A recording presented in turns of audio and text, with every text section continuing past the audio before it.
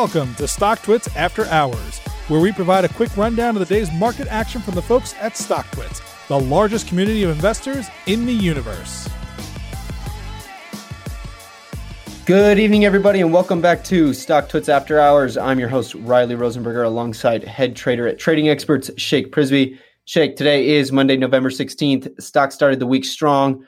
Early this morning, Moderna released its COVID vaccine results. The vaccine showed a 94.5% efficacy rate.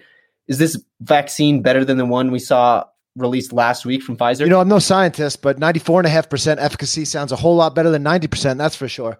So the market sold Pfizer off on this news as Moderna's study achieved important feats that Pfizer could not. The study enrolled more than 30,000 participants and achieved some remarkable results. As we mentioned, 94.5% efficacy.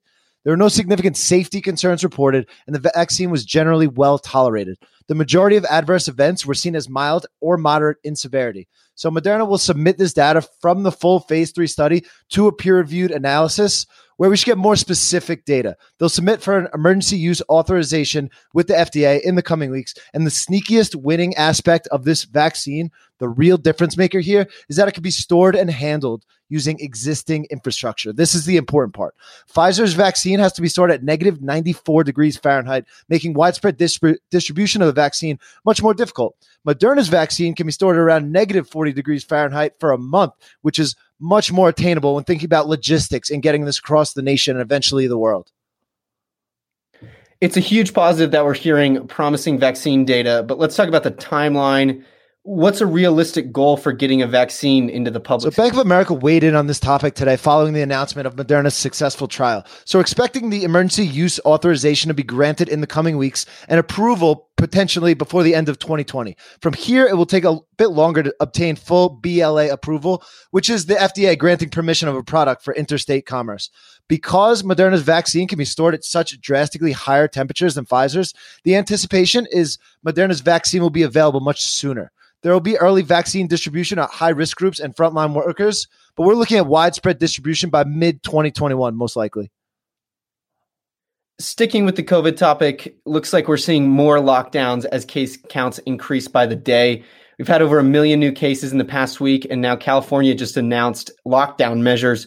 What's going on in the Golden State? So last week, we heard from New York and Chicago governors to cancel Thanksgiving. Today, Governor Gavin Newsom pulled the e-brake on the state's reopening, putting 94% of Cali residents in the purple, which is the most restrictive tier. 41 of the state's 58 counties are now in the purple versus just 13 last week. So he's strengthening the mask mandate, ordering them to be worn statewide outside the home. Restaurants can only offer outdoor dining, and all businesses can only offer 25% capacity. So tough times for Cali residents. How did the markets trade today on this vaccine news? Did we see similar rotation we saw in Pfizer's announcement last Monday? The Dow Jones was the strongest indices, and industrial plays were the big winners like Boeing and Honeywell. We once again saw strength in financials, basic materials, REITs, travel, and energy stocks. The work-from-home stocks like Etsy, Zoom, Peloton, even Amazon showed relative weakness. The main difference today was we didn't see the work-from-home stocks get slaughtered like we did last week. They're relatively weak, but they held up a lot better this time around.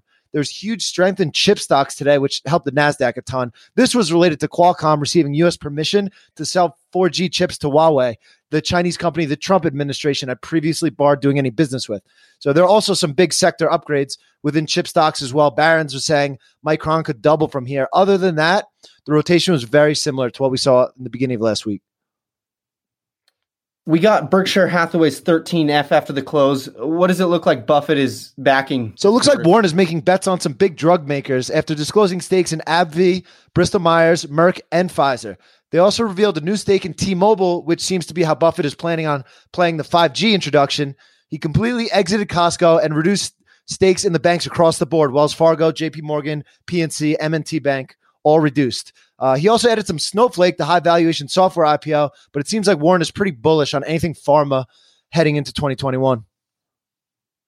All righty, Shake. Well, that's all we've got for today. But coming later this week, we'll see earnings from the big box retailers like Home Depot, Target, and Walmart. We'll catch up with you tomorrow after hours. Talk to you then. You've been listening to StockTwits After Hours. To learn more and subscribe today, visit StockTwits.com. All opinions expressed by the host and podcast guests are solely their own opinions and do not reflect the opinions of StockTwits or their affiliates. This podcast is for informational purposes only and is not intended as a recommendation to buy or sell any security. The podcast is also not a research report and is not intended for the basis of any investment decision.